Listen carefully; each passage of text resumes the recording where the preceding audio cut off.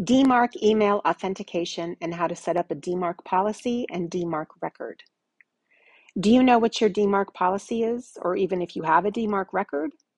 Of the authentication mechanisms, DMARC, SPF, DKIM, SPF and DKIM are important resources to authenticate different aspects of your email flow, but it's important to have a DMARC record stating your DMARC policy as well. This is because your DMARC policy, which is contained in your DMARC record, which is a text record within your DNS records, tells email receivers what they should do with email that claims to be from you, but that fails SPF and/or DKIM. Overzealous email receiving systems, such as ISPs and inbox providers, would discard or block messages that didn't pass an SPF or DKIM authentication check based on the information available in the sender's SPF and DKIM records, while more cautious processors would tag the email as spam or deliver the email to the spam folder. Throughout this process, the sender was entirely out of the loop, with no way to help improve filtering efficiency or fix a mistake that ultimately caused mail to be missed by the recipients. At the same time, the ability to spoof from addresses had never been adequately addressed by any of the previous authentication mechanisms. This is precisely where DMARC, which stands for Domain-Based Message Authentication, Reporting, and Conformance, comes in. It is a protocol championed by some well-respected authorities in the email landscape, providing a mechanism to inform email receivers about the policies in use for a given mail flow, and more importantly, signaling the requested treatment of email that fails SPF or DKIM checks. Another very important feature of DMARC is the ability to generate a dynamic feedback loop that informs the sender about messages that are being rejected. DMARC works by publishing a special DNS resource record that encodes the sender's policy relating to the protection of the mail flow. An email sender can express a policy saying block mail claiming to come from this domain that fails SPF checks, for example. Specifically, DMARC is concerned with the address that appears in the from header of the email message.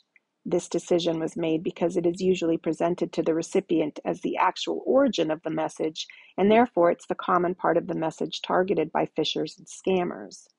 This is good news for the mail receivers because now they unambiguously know that they don't need to waste resources further analyzing and filing messages that fail the prescribed checks. This is also excellent news for the sender because now it becomes much harder to spoof his messages. The end user will be automatically protected from impersonators and phishers.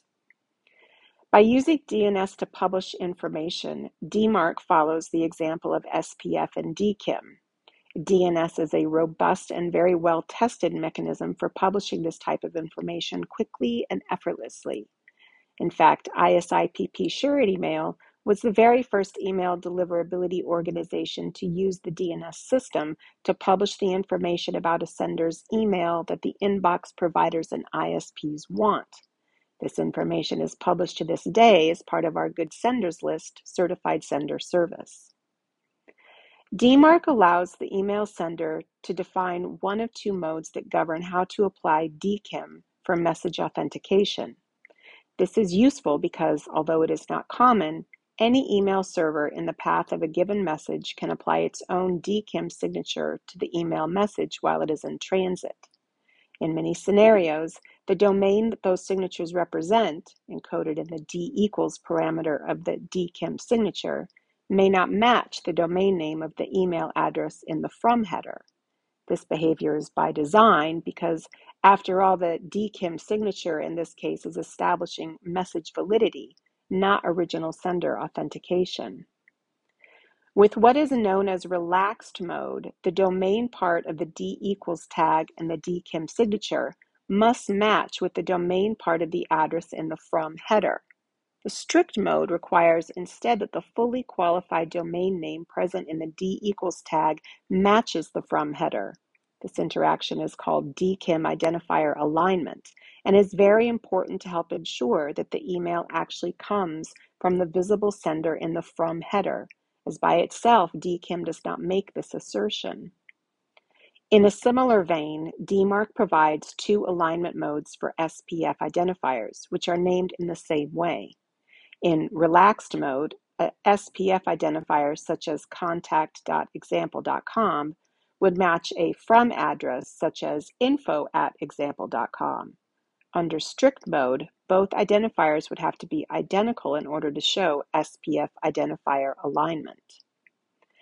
The DMARC specification includes a rich set of primitives that permit the sender to request feedback and reports about the messages that are failing the checks prescribed by DMARC, along with the primitives that permit specifying how to process SPF and DKIM. These features combine to not only protect but report on the attempted misuse of email addresses under your brand domains.